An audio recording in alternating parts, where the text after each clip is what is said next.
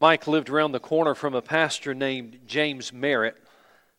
In the 11 years that Pastor James had lived in that neighborhood, he had encountered Mike on 3 or 4 occasions in that 11 years. It was nothing really of significance. In fact, when Mike found out that James was a pastor, he really tried to avoid him as much as possible. And so that went on for years and years and years, and they'd occasionally wave to one another or say hello to one another, but no real conversation, no real relationship there. One spring, Mike was diagnosed with inoperable esophageal cancer. He was only 51 years old. James decided to pay Mike a visit. He went and knocked on his door, and unlike the previous meetings, Mike seemed to want to talk this time. After some small talk, tears began to flow from James's eyes and down his cheeks, and he looked at Mike and he said, "Mike, I'm not crying because of your diagnosis. I'm crying because it's been 11 years and I've never shared with you what I came to share with you today." He looked Mike in the eye and said, "Mike, do you mind if we talk about spiritual things?" Mike cleared his throat and he said, "James, I would like that very much." James began to share with Mike how God loves everyone, and he talked to Mike about God's grace and God's forgiveness and about salvation. And Mike sat there vacuuming in every word that he heard Pastor James say.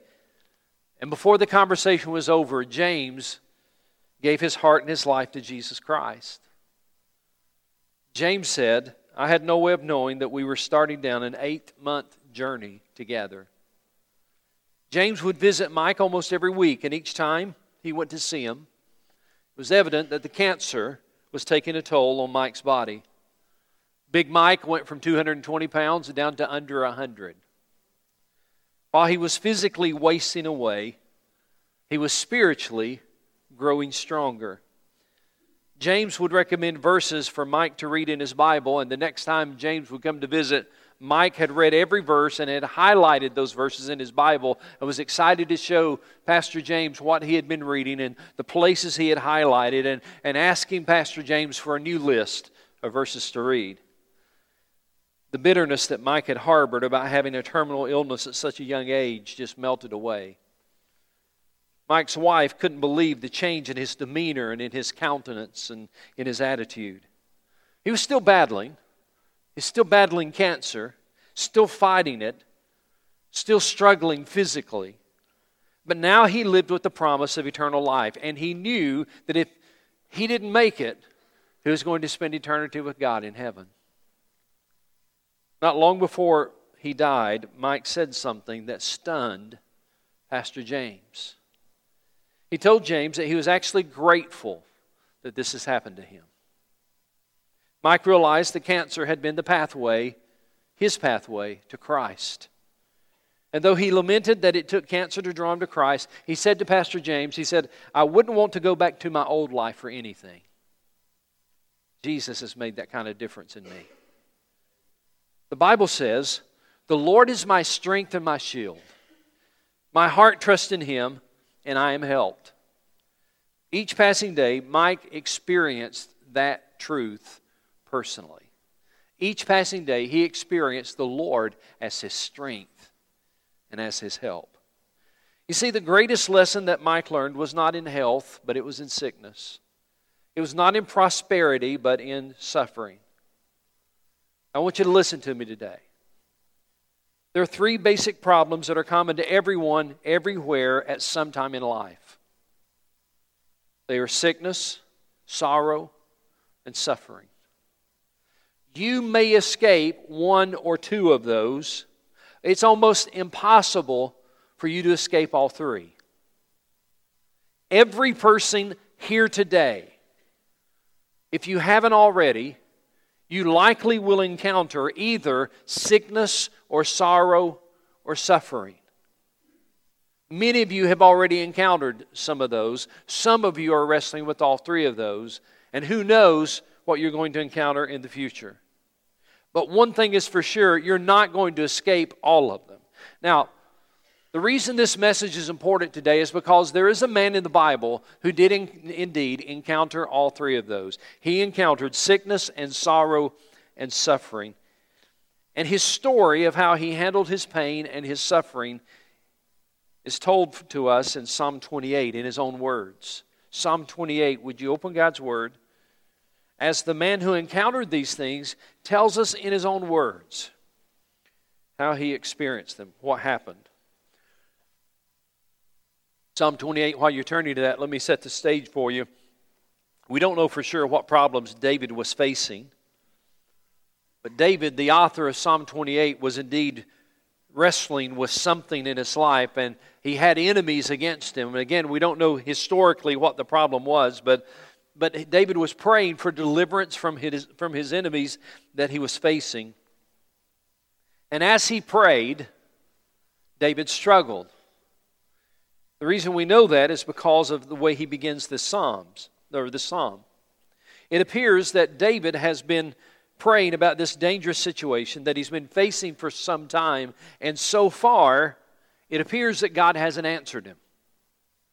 Look in verse 1 and 2. I'll show you what I'm talking about. To you I call, O Lord my God. Do not turn a deaf ear to me, for if you remain silent, I will be like those who have gone down to the pit. Hear my cry for mercy as I call to you for help, as I lift up my hands toward your holy place. I want you to notice what David said in verse 1. It's very important that you understand verse 1. To you I call, O Lord my God. Do not turn a what? A deaf ear. Do not turn a deaf ear to me. You know why David said that? It's because that's what he felt like God was doing. You know how we know that? Because of the very next phrase. If you remain silent, implying that it appeared that God had been silent. If you remain silent, David said. God had not responded to David. God had not answered his prayer. David was praying, but it appeared that God wasn't responding. It appeared that God wasn't answering. And he says toward the end at the end of verse 1, for if you remain silent, I will be like those who have gone down to the pit. That's another word for death. It shows that David felt totally alone and abandoned by God in his experience. He said, God, if you remain silent, it's going to be like I'm dead. He felt abandoned by God, totally alone by God. Tough times can be grueling, but the worst suffering of all is probably the sense of isolation. The sense that you are alone in your suffering. The sense that there is no one there who can help you through your suffering. David said, God, it feels like you've turned a deaf ear to me in my problems. Now, if you've ever felt that, if you've ever wondered if God is really listening when you're praying, I want you to understand you are not alone. In fact, I want you to read some words with me, some scriptures with me. They're all in Psalms, and they are all written by the same man who wrote Psalm 28, David. Now, you might want to write these references down as we turn to them. Let's go over to the left, Psalm 13. Psalm 13.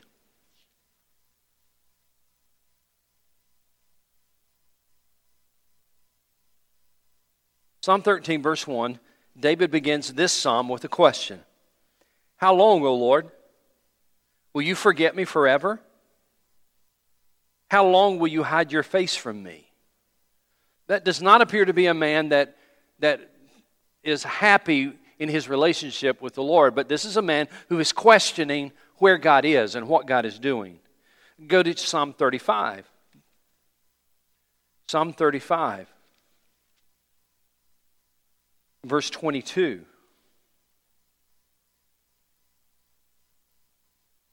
O Lord, you have seen this. Be not silent. Do not be far from me, O Lord. God, stop being silent, David was saying. Psalm 39, verse 12. Psalm 39, verse 12. Hear my prayer, O Lord. Listen to my cry for help. Do not be deaf to my weeping. Do not be deaf to my weeping. Look at Psalm 69, verse 3. Go on over. Psalm 69, verse 3.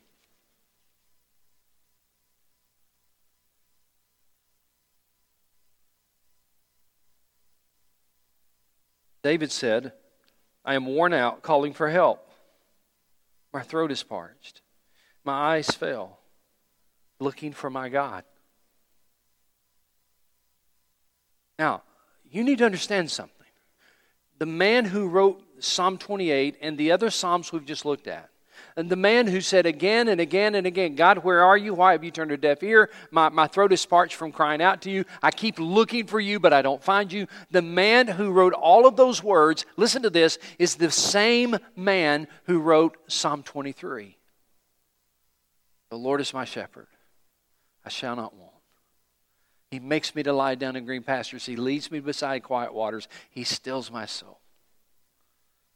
The man who wrote this beautiful psalm about God's constant companionship and God's care for us, the way that God watches over us like a shepherd does his sheep, is the very same man who wrote Psalm 28 and all the other psalms we just looked at, where he said, God, why have you turned a deaf ear to me?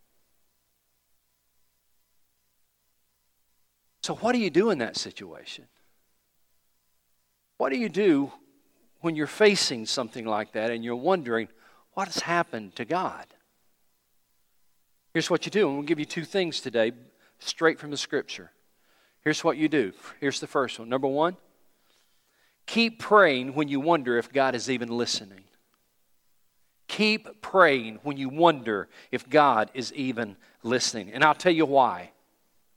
Prayer is the way you continue to express your faith in God. Look what David's doing back in Psalm 28. Go back to Psalm 28. Psalm 28, verse 1 and 2. Look at it again. To you I call, O Lord my rock. Do not turn a deaf ear to me. For if you remain silent, I will be like those who have gone down to the pit. Hear my cry for mercy as I call to you for help, as I lift up my hands toward your most holy place. What is David doing? He's still expressing his faith in God while he waited on God to act on his behalf. Though he wonders where God is, though he wonders why God has turned a deaf ear to him, he is still praying to God. He is still expressing his faith in God. Excuse me, and verse 2 is so powerful. David lifts up his hands to God for help, demonstrating he's trusting God to meet his needs, demonstrating his faith in the God he so desperately needs. He says in verse 2, as I lift up my hands toward your most holy place. David has not given up on God. He doesn't understand what's happening. He doesn't understand why it at least appears that God has grown deaf. But he is still lifting up his hands. He is still praying to God to desperately meet his need. I like what Elizabeth Elliot said. She said, every experience of trial puts us to this test. Do you trust God or don't you? Every trial puts you to this test. Do you trust God or don't you? You know what I found? Let's see if you agree with this. I found it's easy to trust God in the good times. Isn't it? You know, you don't need a whole lot of faith in the good times. In the good times, you can have cotton candy faith. Cotton candy faith is basically faith that looks good, but there's not a whole lot there. In the good times, that's all you need is cotton candy faith. But in the hard times, life's more than you can bear. And when you're wondering why God has turned a deaf ear to your prayers, that's when you need a real faith. That's when you need a faith that is tenacious and a faith that will hang on to God and cling to God regardless of the circumstances. And that is David in Psalm 28, verses 1 and 2. This kind of faith that David had was a faith that said, God, I'm still going to look to you. I'm still going to pray to you. I don't know why you're turning a deaf ear to me, but I'm still going to lift up my hands to your holy place. I'm still going to pray and ask for your help because I so desperately need it. Now watch what happened. This is so good. I want to show you what happened. David's sobbing eventually turned to singing. I want you to look at verse 6. Praise be to the Lord, for he has heard my cry for mercy. The Lord is my strength and my shield. My heart trusts in him and I am helped. My heart leaps for joy and I will give thanks to him in song. He went from sobbing to singing. I want you to compare two lines. One's in verse 2, one's in verse 6. In verse 2, David says, "Hear my cry for mercy as I called to you for help."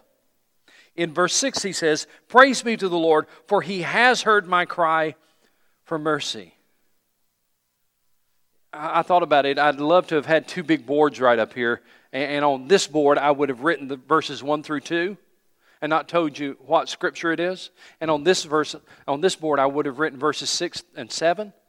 And I would ask you, do you know what scripture this one is? Do you know where it's found in the Psalms? And do you know where this one is found in the Psalms? And you'd probably say, I don't know where they're found, but it's two separate Psalms, that's for sure. And you'd probably say the guy who wrote verses 1 through 2 can't be the guy who wrote verses 6 and 7. And yet it's the same man going through the same experience. And I love what he says in verse 6 and 7. He said in verse 6, "He has heard my cry for mercy." If you mark your Bible, would you underline that? He has heard my cry for mercy. And then would you underline in verse 7, "I am helped." You know what David was declaring? David was declaring, God heard me and God helped me. God heard me and God helped me. And if you will keep praying, there will come a day when you will be glad that you did. If you will keep praying, there will come a day when you can say what David said, God heard me and God helped me. God heard me in my deepest pain and God helped me with my biggest problem. Now, some of you are not there yet. I understand that. You may be stuck in verses 1 and 2, wondering why God is so silent. You may be stuck in verses 1 and 2, trying to figure out why life has happened the way it is. You may be stuck in verses 1 and 2, just kind of angry at God and frustrated because He doesn't seem to be listening to your prayers. But here's what you do. You keep lifting your hands up to heaven and asking for His help. Because as you lift your hands to heaven and ask for His help, you are demonstrating your faith in Him, even when you don't understand Him. That's what David was doing in verses 1 and 2. And watch this, listen. That's what got him to verses 6 and 7. Can't stress that enough. The way he got to verses 6 and 7, praising the Lord, the way he went from sobbing to singing, is because in verses 1 and 2, he continued to raise his hands to God in prayer, to the God who seemed to be turning a deaf ear to him. Times of desperation will activate either your fear or your faith, and you decide which one will control you.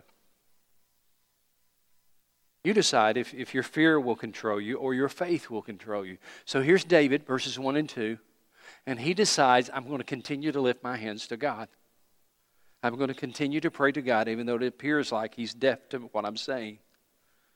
He's going to let his faith continue to rule his life rather than fear rule his life.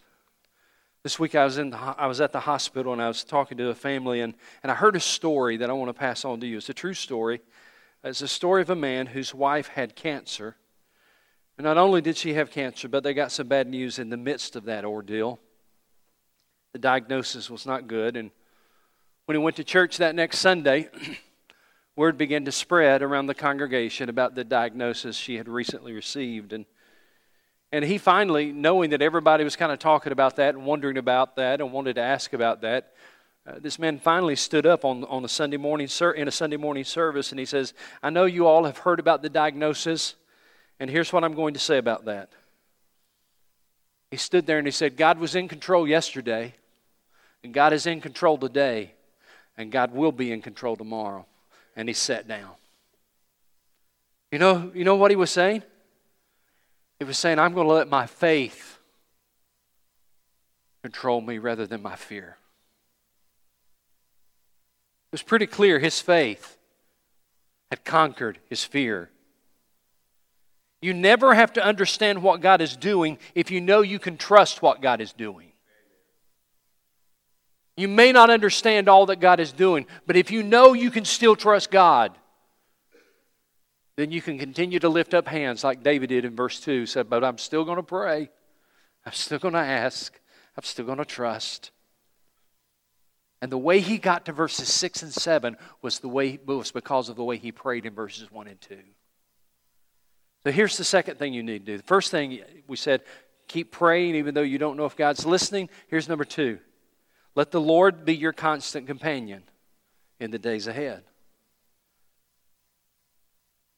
If you want to put down a separate kind of a description of that, you could put it this way. Depend on God more than you normally do. You see, if you're like me, can somebody be honest here today? If you're like me, there are some days you don't really need God a whole lot. Can we be honest? Or at least you don't acknowledge it.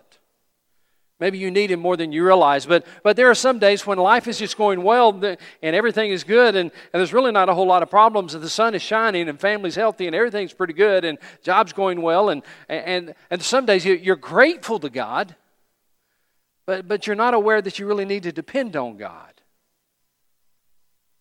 But then there are some days, or could I put it this way, there are some seasons when it's evident you need God this day and every day.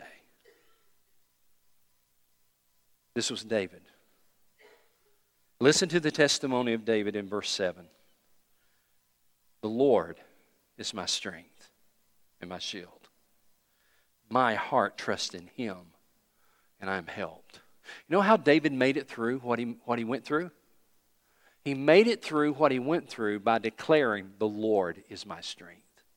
And I am going to depend on Him today. He decided to let God be his constant companion. He decided that he would have a daily dependence on God. So he declared, the Lord is my strength. So in those days when he didn't have strength, he knew he had the Lord. And he said, the Lord is my strength. You see, the message of the Bible is this. Watch this. Everybody look up here. Here's the message of the Bible. When I can't, He can. That's the message of the Bible. When I can't, He can. And so whatever I'm facing this week, whatever I'm facing this month, and I don't have the strength I need, when I can't, He can. And David said, I've gotten to the point where I'm living every day with this awareness, the Lord is my strength. When I'm weak, He's not. The Lord is my strength. And then he went on to say, the Lord is my what? He said, the Lord is my shield. I was thinking about this week. Do you know when you need a shield? You need a shield when the arrows are flying. You need a shield when the enemy is attacking. You don't need a shield when everything's good and it's sunny outside and there's no battle. You need a shield in the midst of battle. You need a shield when the enemy is attacking. And David said, not only is the Lord my strength, but in those days or in those weeks or in those months, when the enemy seems to be attacking me or my family, the Lord is not only my strength, He's my shield. You see, when he said, the Lord is my strength, he was talking about God's provision. And when he said, the Lord is my shield, he was talking about God's protection. David was declaring, God, I'm depending on you. I'm depending on you today, and I'm depending on you tomorrow, and I'm depending on you the next day. You are my strength and you're my shield because there is no one else who can help me through what I'm going through. God, you are my hope. How did he get from verses 1 and 2 to verses 6 and 7? He continued to pray when he didn't know if God was listening, and he declared his dependence on God every day. The Lord is my strength. The Lord is my shield. And when you are at your weakest point, you need to understand when you're at your weakest point, that's an opportunity for God to display His great strength. And I've seen it. I know you've seen it, but if you'll turn to the Lord and say, the Lord is my strength, the Lord is my shield, then you will understand that His arms can and will embrace you in the living room when you're sobbing with a broken heart. When you say, the Lord is my shield and the Lord is my strength, then you'll understand His hand sits on your shoulder when you're in a hospital room and you get a bad diagnosis. When you say, the Lord is my strength and the Lord is my shield, you understand that He walks beside you when you're facing grief, through the loss of a loved one. When you say, the Lord is my strength and the Lord is my shield, you understand that He gives you peace when others around you don't have it. I love the way David said it in verse 7. He summarized it this way, my heart trusts in Him, and I am helped. So when fear begins to battle your faith, ask yourself, am I living this verse? My heart trusts in Him. Am I living that out? You might need to ask yourself that several times this week. When fear begins to seep into your life, ask yourself, is my heart trusting in Him?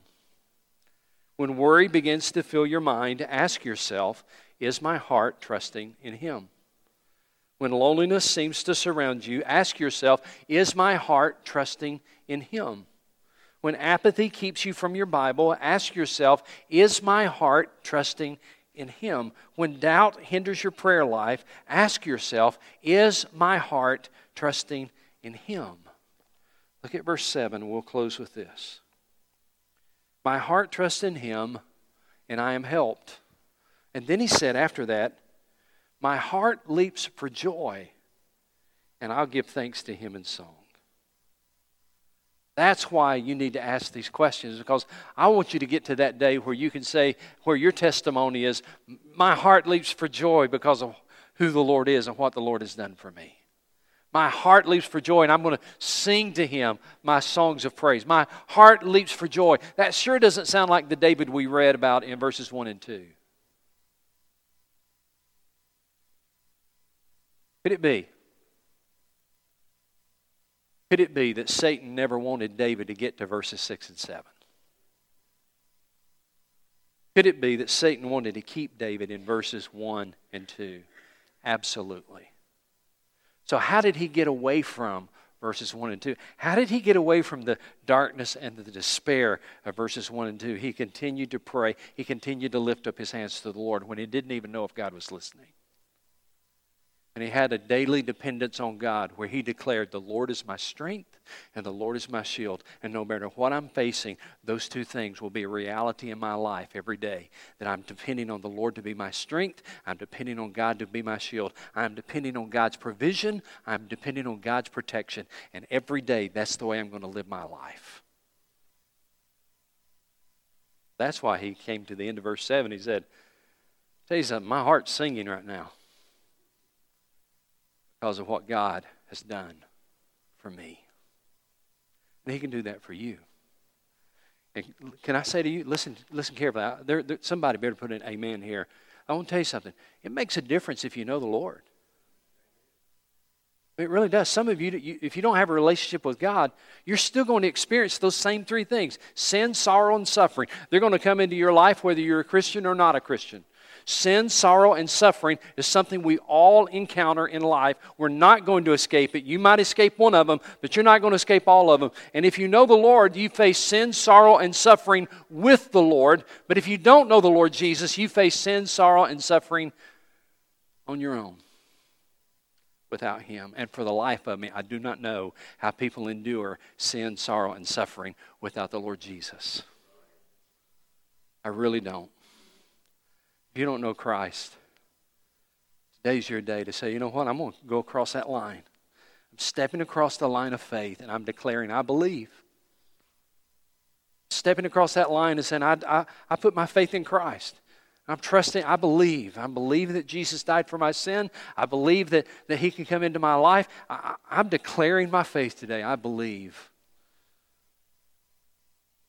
Then you can be one who says, sin, sorrow, suffering, it may come,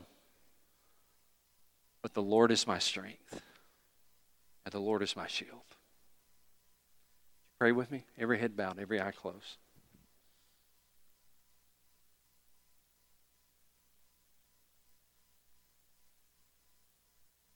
Father, in the name of Jesus, I pray for those who are struggling, for those who are hurting, for those who may be living in the despair of verses 1 and 2.